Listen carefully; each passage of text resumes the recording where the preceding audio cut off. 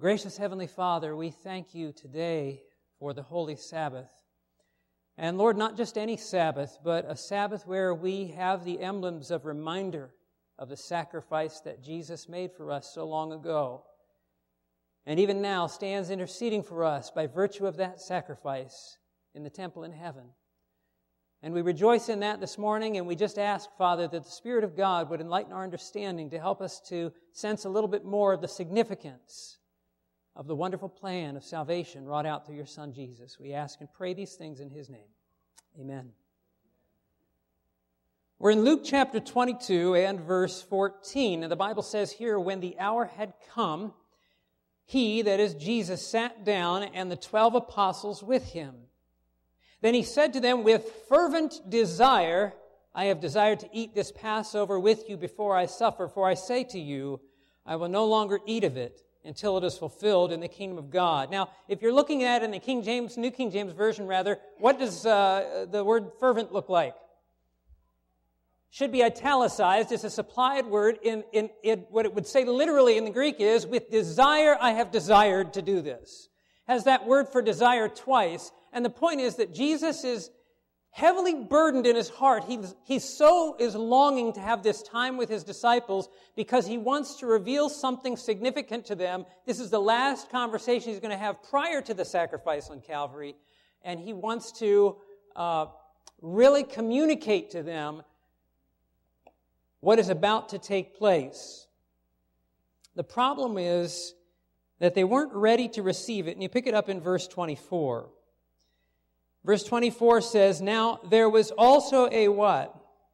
A dispute among them as to which of them should be considered the greatest. And this posed a problem because it created a barrier where Jesus couldn't get through to communicate the truth He wanted to communicate. This is the whole reason Jesus instituted what we call the ordinance of humility, or the foot washing service. This is why He assumed the role of a servant, because He was trying to, in the words of Desire of Ages, bring them down from the stilts of human pride so that they would be open and ready to receive the gospel. I want you to notice a statement from Desire of Ages, page 650. It says, speaking of the ordinance of humility, this ordinance is Christ's appointed preparation for the sacramental service, that is the Lord's Supper. While pride, variance, and strife for supremacy are cherished, the heart what? Cannot enter into fellowship with Christ. That's not just then, that's now as well.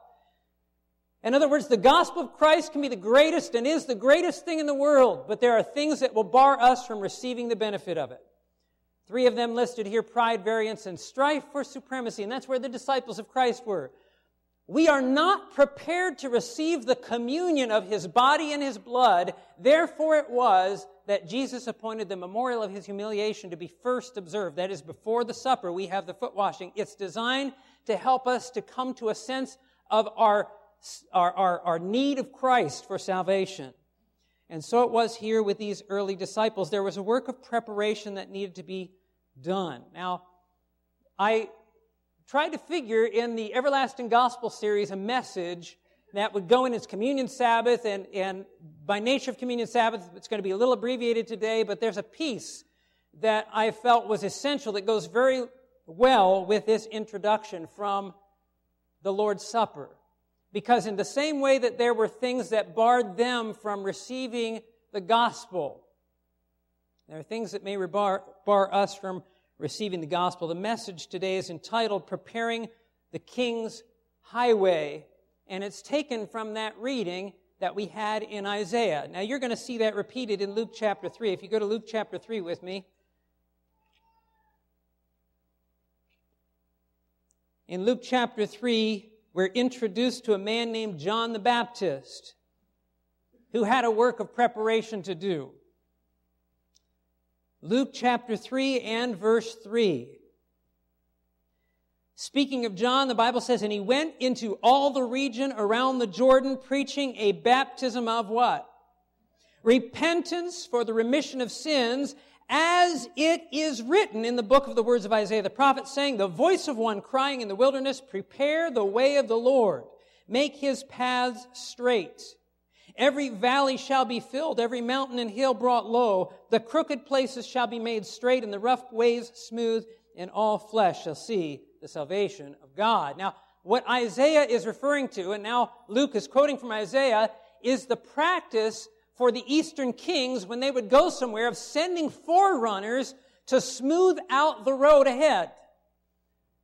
And that included taking literally the road ahead, the pavement, right? Take the high places, they would knock them down. The low places in the road, they would fill in. If they needed to ford a river or build a bridge, they would do it. So when the king and his entourage would come through, the road was ready and smoothed out. Isaiah, in his prophecy of John the Baptist, uses that imagery to point to the work of John, only John's work was not a smoothing out of pavement, not a leveling out of pavement, but of people. And how did John level the people? You just read it. He preached repentance. What does repentance do? It points out our sin, and let me ask you, how many have sinned? All have sinned and fall short of the glory of God. Now, once we all come to terms with that, human pride kind of dissipates, doesn't it? In other words, who's it? Hey, look, I'm more important than this guy, right? I'm the higher and the lower. No, it's all smoothed out. It's all leveled out. All of a sudden, we're all on the same page. We're sinners in need of a Savior. And so Isaiah uses that language to point to the work of John the Baptist, and that was his work of repentance. That was what Jesus was trying to bring about as he went and washed the feet of his disciples. Leveling, as it were, the playing field. And I want you to note that the message of repentance always accompanies the preaching of the gospel. We talked before about how the law and the gospel go together. That's what we're talking about. The law brings conviction, should bring us to repentance. They always go together. You may be familiar with this statement. I don't have it on the screen. It's found in the book Steps to Christ, page 34. It says, even one wrong trait of character, one sinful desire persistently cherished, will eventually neutralize all the power of the gospel. What an amazing statement. As powerful as the gospel is, if we cherish sin and refuse to repent, it will neutralize all the power that the gospel has. And so the Lord sent John the Baptist to prepare the way with his message. I want you to go to Luke chapter 5 because we're in the Gospel of Luke. And Jesus builds on this, the idea of how the repentance, the message of repentance works in connection with the gospel. Here in Luke chapter 5, verse 31. The Bible says, Jesus answered and said to them, those who are what? Those who are well have no need of a physician, but those who are sick. Now, most of us don't go call the doctor or go to the doctor when we feel good. Unless you're a hypochondriac. And you might go all the time. But for most of us, we don't go to the doctor unless we feel sick. And Jesus makes this point. It's not those who are well who have need of a physician. And I kind of reverse the language there. But those who are sick. And then Jesus says this, I have not come to call who? The righteous, but sinners to repentance. Now, was he excluding somebody there? Were there some righteous people that his message didn't apply to? No, because the Bible says in Romans chapter 3, there was no unrighteous, no, not one. Jesus knew that. Back when the rich young ruler came to him, he says, oh, good teacher. And Jesus said, there's only one who's good, and that is God. His point was this, until a man sees his sinfulness, he has no need of Christ. In his mind. We all have need of Christ, and so he says, I've come. Not just John the Baptist, I've come, not to call the righteous, but to call sinners to repentance. And I want you to go over to Luke chapter 7 with me, and I want you to see what happened to those who rejected the message of John. Luke chapter 7, and we're going to look at verse 29. The Bible says in Luke 7:29, when all the people heard him, let me back up to verse 28. Jesus is speaking here. He says, for I say to you, among those born of women, there is not a greater prophet than John the Baptist. But he who is least in the kingdom of God is greater than he. And when all the people heard him, even the tax collectors justified God, having been what? having been baptized by him. I don't want you to miss this. When the tax collectors who were looked down on by society heard Jesus saying, John was the one that God sent to you, those who were baptized by John, which means they received his message, they said, yeah, we needed that message, and they justified God. It's an odd word to use in connection with God. We use it usually in connection with men. But they basically were declaring that what God did in sending John was right because they needed to be called to repentance. But not everybody felt the same way. Okay, you see that in the next verse. So in verse 29, it says, even the tax collectors, having been baptized with the baptism of John, justified God. Verse 30, but the Pharisees and lawyers rejected the will of God for themselves, not having been baptized of him.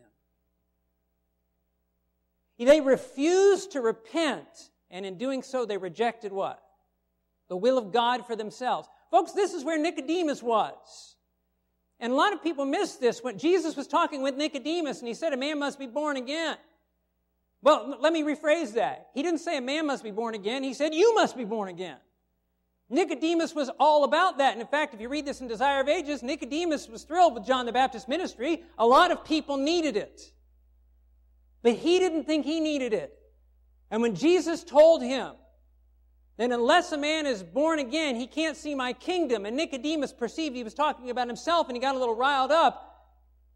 And he said, what's a man going to do? Be born when he's old? And Jesus said, I'm telling you the truth, Nicodemus, unless a man is born of water and the Spirit. And Nicodemus knew and connected the dots. He was saying, you need John's baptism just like everybody else. You needed to go into the water just like everybody else.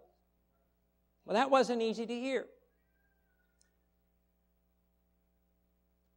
But there were those who did not receive the message of John, and listen carefully, it prepared them to reject Christ, which is what they did.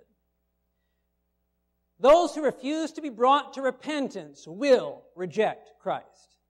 In fact, in the very act, they're rejecting Christ because Christ is the one, according to Acts chapter 5, that gives repentance. Now, in the connection with this, I want to come to the end of time because just as God sent John the Baptist with a message, there's a message that comes to the last day church, and we find it in the book of Revelation.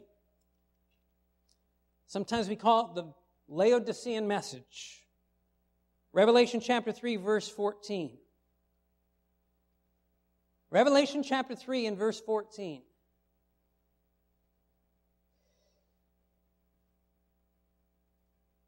The Bible says here, and to the angel of the church of the Laodiceans write. Who's speaking here? Okay, Jesus is speaking and he's dictating a letter. I want you to take dictation on this, and I want you to send this letter out to the church of Laodicea. To the angel of the church, the messenger of the church of the Laodiceans, I want you to write this. These things says the Amen, the what? Faithful and true witness. The beginning of the creation of God, which has to do with the fact that he is the creator, where the same gospel author says that in John 1. So don't miss this. The faithful and true witness. Why would you address yourself as the faithful and true witness? Why would you want to tell people that you're a faithful and true witness? Because what you're about to say, they might not think is true. If you're tempted to doubt what I'm about to tell you, I just want you to know that my witness is true. That's what he's saying. I know your works, that you are neither cold nor hot. I wish you were cold or hot. So then, because you are what? Lukewarm and neither cold nor hot, I will vomit you out of my mouth. Because you say, I am rich, have become wealthy, and have need of nothing, and do not know that you are wretched and miserable, poor, blind, and naked. I counsel you to buy from me gold refined in the fire, that you may be rich, and white garments that you may be clothed, that the shame of your nakedness may not be revealed. And anoint your eyes with eye salve that you may see. As many as I what? As many as I love, I rebuke and chasten. Therefore, be zealous and repent. Now, it's interesting. This word zealous comes from the same root word as the word hot he uses a little earlier. And I thought that was interesting. You want to be an on-fire Christian? You want to be hot? Repent. An on-fire Christian is one who's willing to see and acknowledge what God says about him is true. when he comes to point out sin. And in this case, he's telling, I know what your condition is. As many as I love, I rebuke and chasten. Be zealous and repent. Behold, I stand at the door and what? Knock. If anyone hears my voice and opens the door, I will come into him and dine with him and he with me.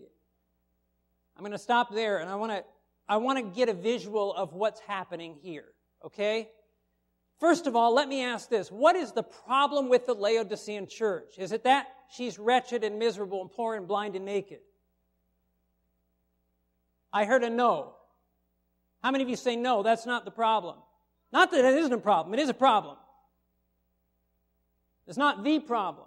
Why isn't it the problem? Because everybody has that problem.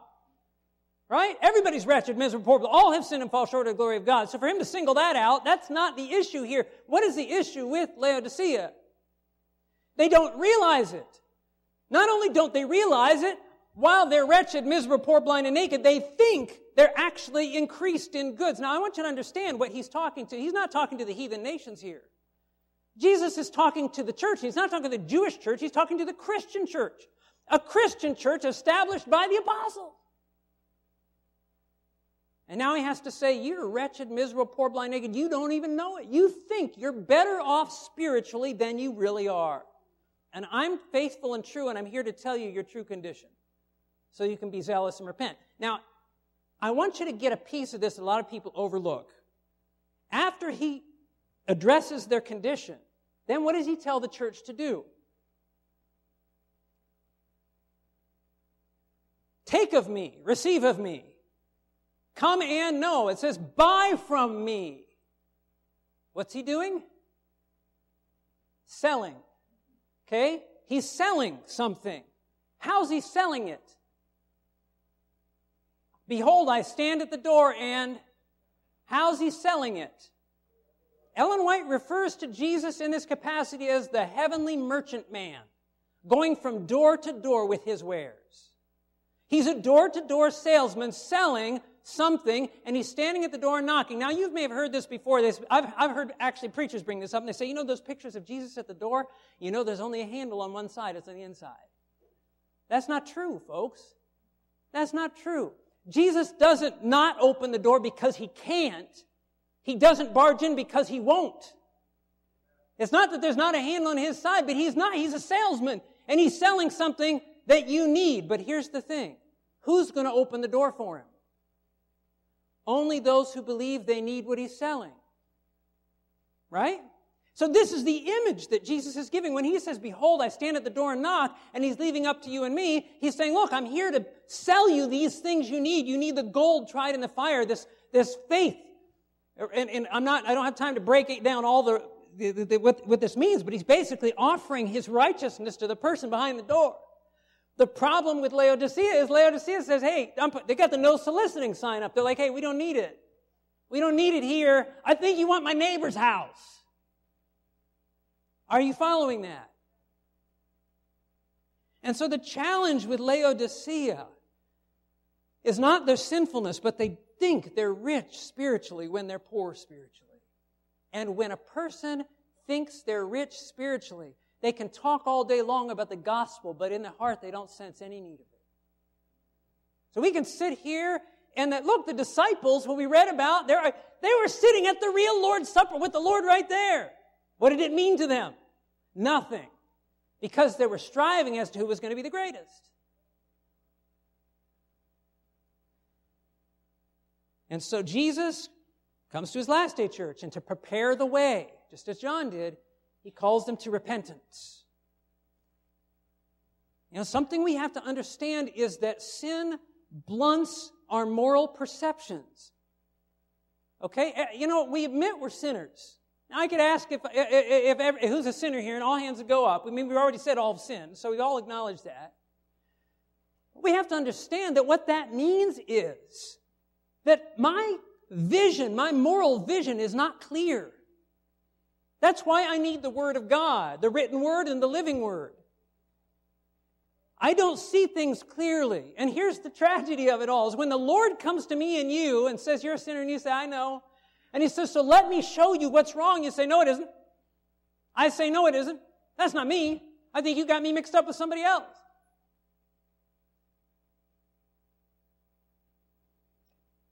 The purpose of the message to Laodicea was to prepare the church to receive Christ and be ready to see Him when He comes again. I want you to notice a statement here from the book Early Writings, page 270. Now, I don't have time to get into the whole vision where Ellen White sees God's people, some shaken out and then organized in a company, and as she saw some shaken out, she asked this question. I asked the meaning of the shaking I had seen, and was shown that it would be caused by the straight testimony called forth by the counsel of the true witness to the Laodiceans.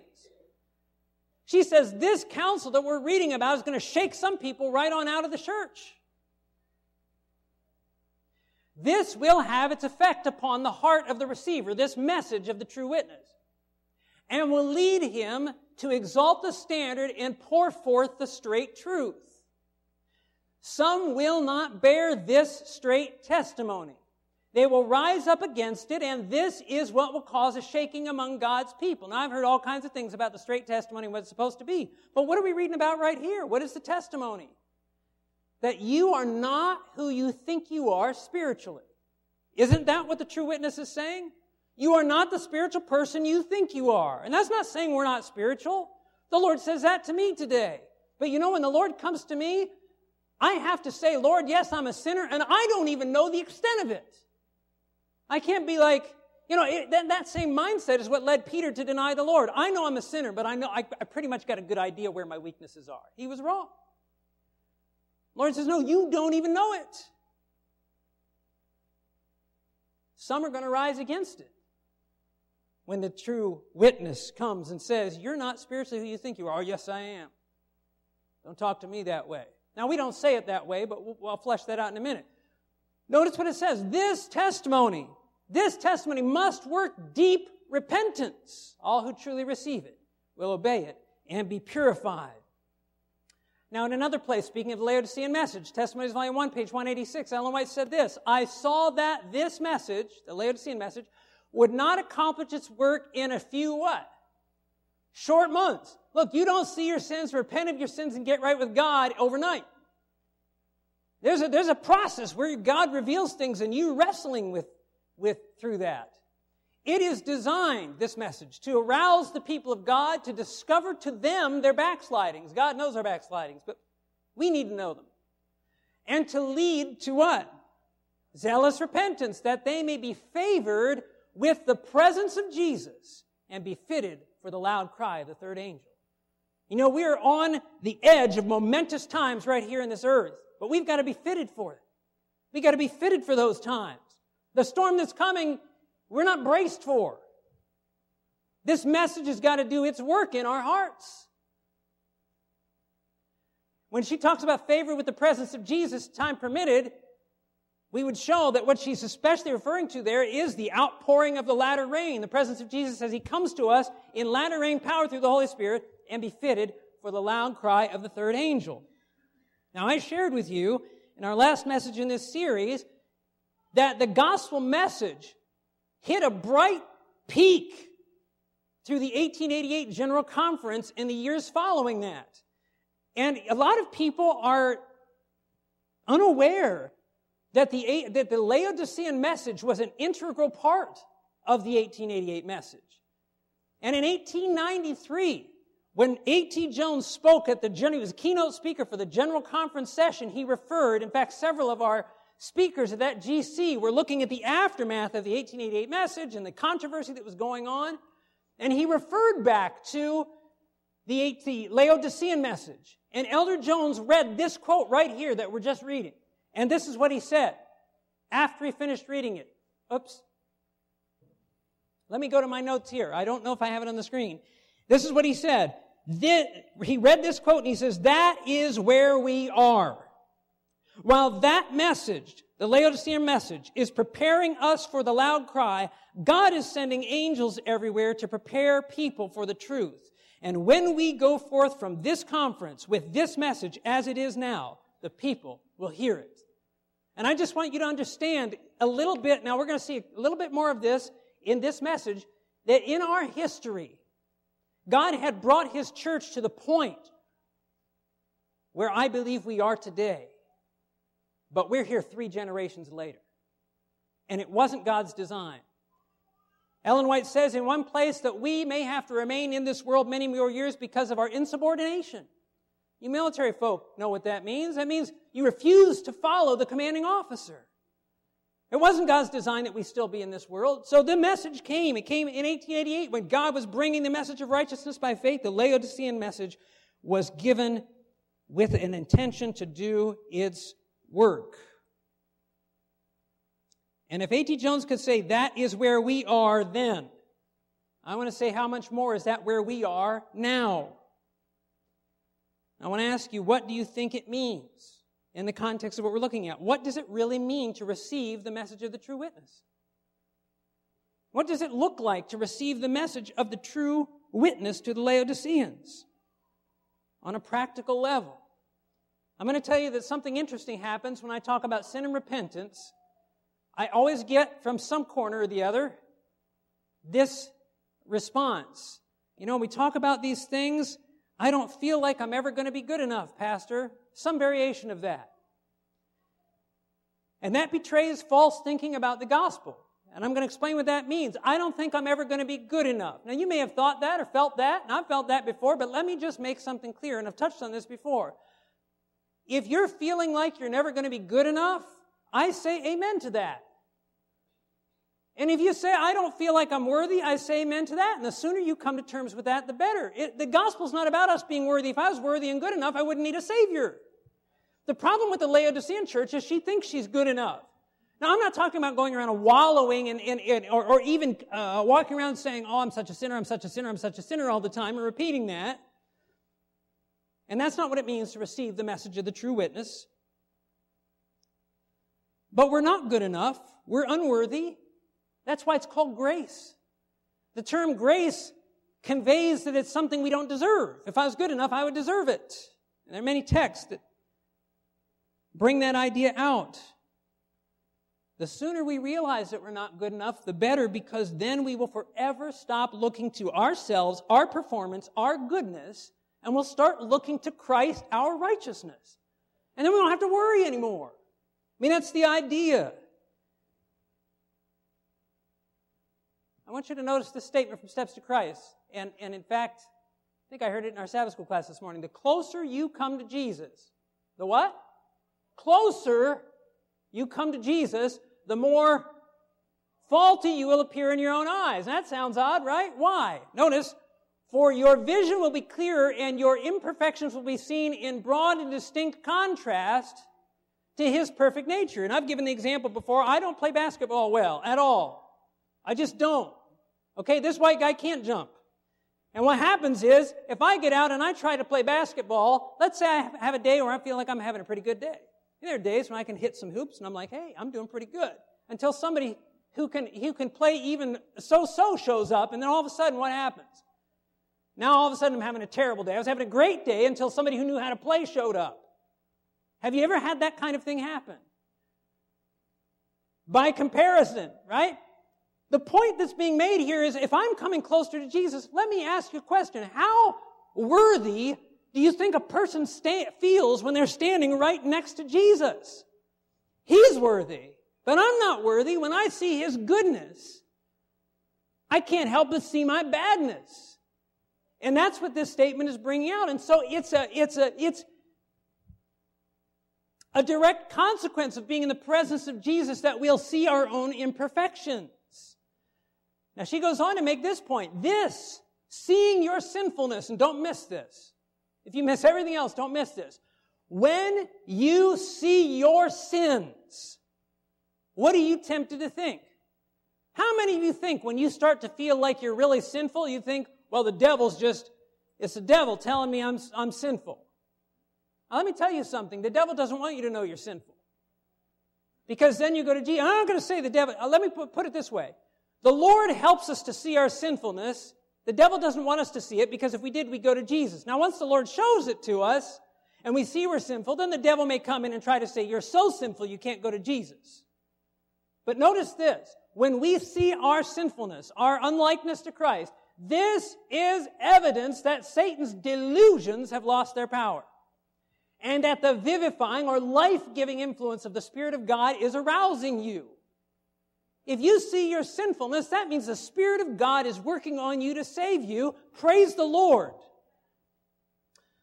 It goes on to say, no deep-seated love for Jesus can dwell in the heart that does not realize its own sinfulness. Wow. If we do not see our own moral deformity, it is what? What kind of evidence is it? It's unmistakable evidence that we have not had a view of the beauty and excellence of Christ. It's a natural result of seeing Jesus to see our unlikeness to Jesus. Now, some people hear that and they say, oh, that is so hard. That's depressing. And when Elder Jones was preaching the Laodicean message in 1893, he had people come to him and they said, I don't get it. You're talking about we're supposed to be rejoicing because we see our sinfulness? In fact, Jones had quoted, I'm trying to remember exactly the statement Ellen White made. It's another statement where she said, are you in Christ? Not unless you see yourself as defiled something sinners. I forget the exact wording of it. And so people were asking him, and I have it right here. This is what Jones said. He says, some have said they cannot see how a man can acknowledge himself to be wretched and miserable, poor and blind and naked, and don't know it, and at the same time be rejoicing in the Lord. Maybe you're thinking the same thing. He responds, well, I would like to know how anyone else can. I would like to know how a man is going to rejoice in the Lord when he thinks he's all right himself. You see, the Laodicean, he's like, hey, I'm enriched and increasing good. You don't need Jesus. It's when you have nothing that you look to Christ and He becomes everything. And that's the point that he's making here.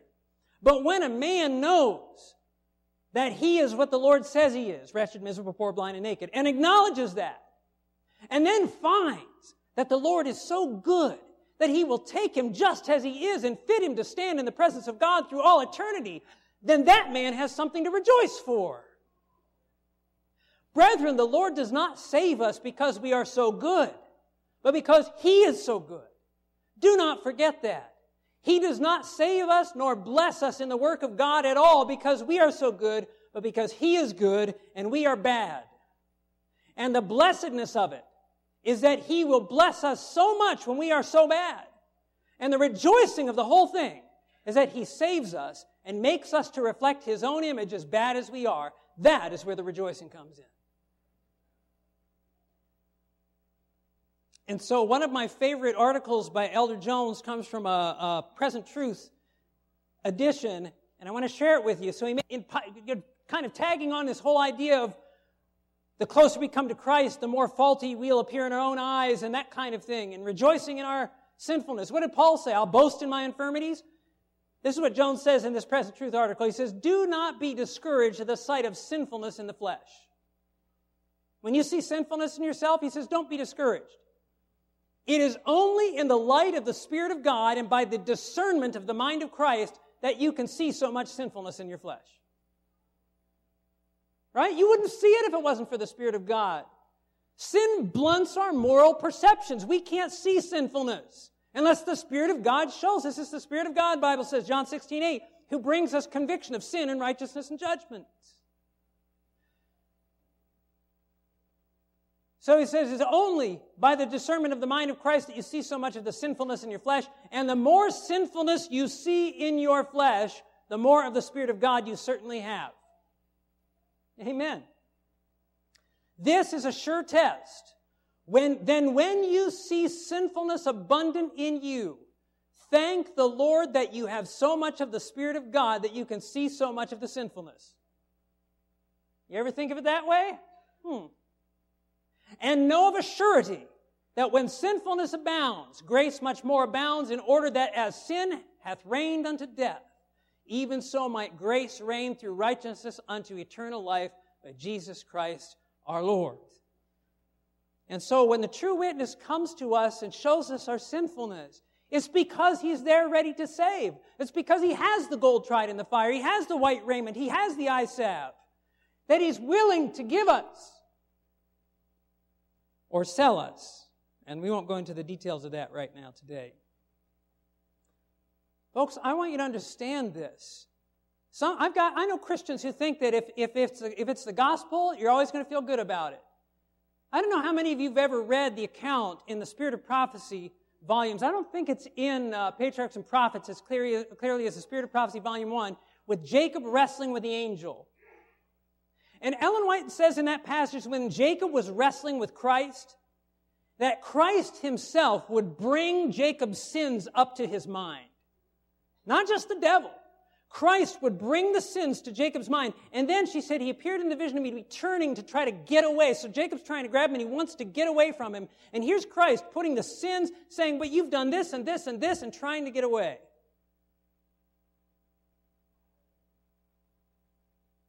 And all Jacob had was the promises of God.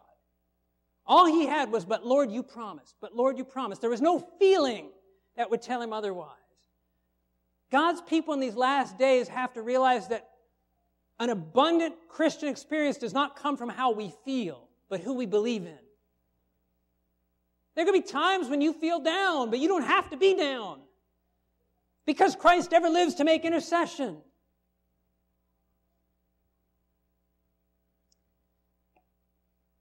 So if you feel like you're not good enough, you're not. Praise God that Jesus is.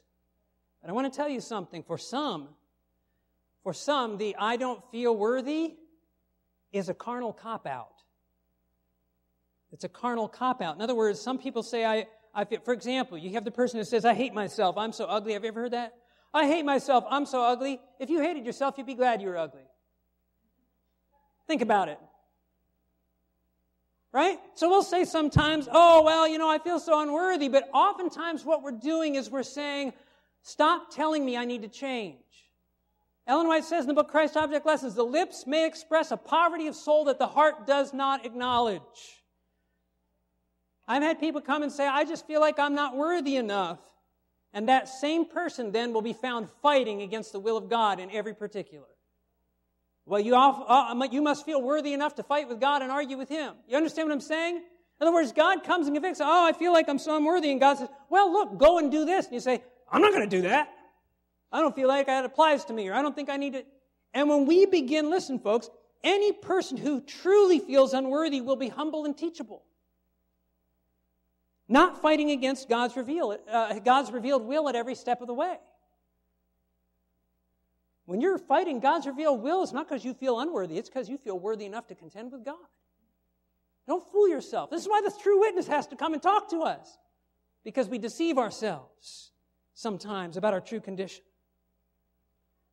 So Jesus said, be zealous and repent. So where are we today, saints? Where are we today as the message comes to us today? And says, I stand at the door and knock. It says, be zealous and repent. The Lord is knocking. Will we open the door? It was William Prescott, who at that same General Conference session, there's a lot happening at that. I don't have time to get into the details, but talking about the Laodicean message, he too comments on it. And this is what he told the people, and it resonated with me as I read it and I was preparing for this sermon.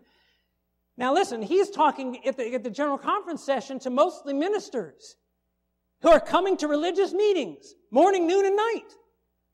I mean, it's not like what we do throughout the week. You're going to religious meetings all day, and yet this is what he says. Now, to my mind, it does not mean that we can come here and go on as usual, get up in the morning after breakfast, have a social chat, come to this service and listen to it, talk and visit, come down at 2:30 and hear some more, and what they're hearing are sermons and spiritual presentations.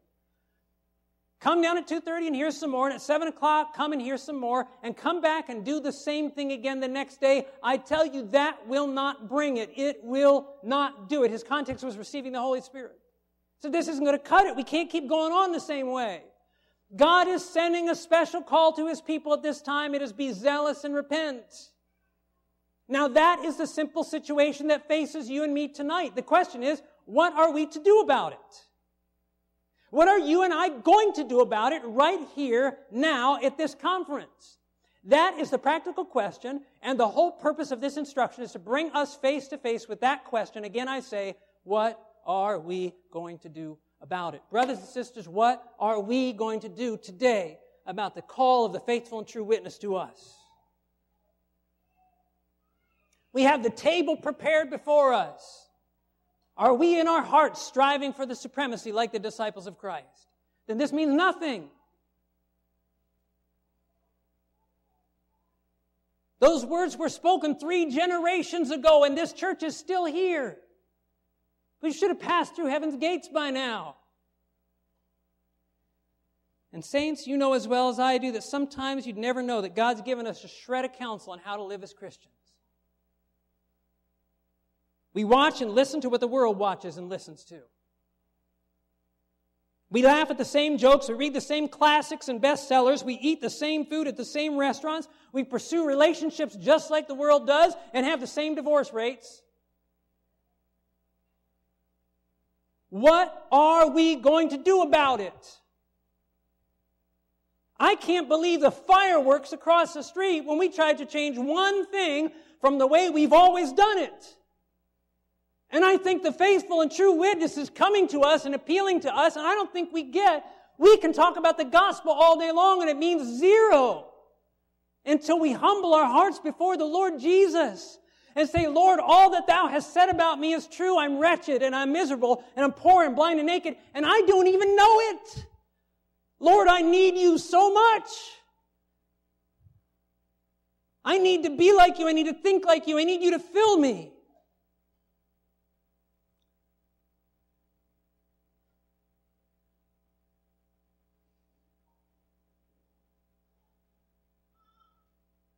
In Early Writings 108, Ellen White says, many of these professed Christians dress, talk, and act like the world, and the only thing by which they may be known is their profession. People can't look at you and tell you're a follower of Christ unless you say you're a follower of Christ. It is evident that many who bear the name of Adventists study more to decorate their bodies and appear well in the eyes of the world than they do to learn from the Word of God how they may be approved of Him. How long, saints, is it going to be? Is it going to be another generation? Are we ready to listen and heed the counsel of the true witness? I'm going to tell you, even today, and this exasperates me, so you can agree or disagree. We got Communion Sabbath, and already here lamenting because it's Communion Sabbath, and we're going to have to be in church a long time today. Guess what? It's still going to be Sabbath when we're done.